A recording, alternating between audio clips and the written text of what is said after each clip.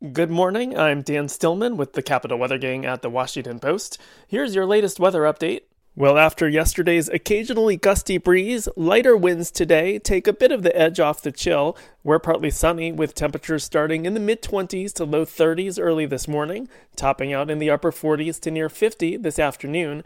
Could see a stray rain or snow shower tonight into early tomorrow morning, then partly sunny and breezy tomorrow, a bit colder as well with highs in the mid-40s.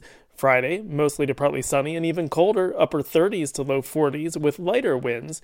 For the weekend, a mix of rain and snow likely late Saturday morning into Saturday night. Lots of uncertainty with the storm track still coming into focus, but some snow accumulation is possible, especially in our colder northern and western suburbs. For the Capital Weather Gang, I'm Dan Stillman.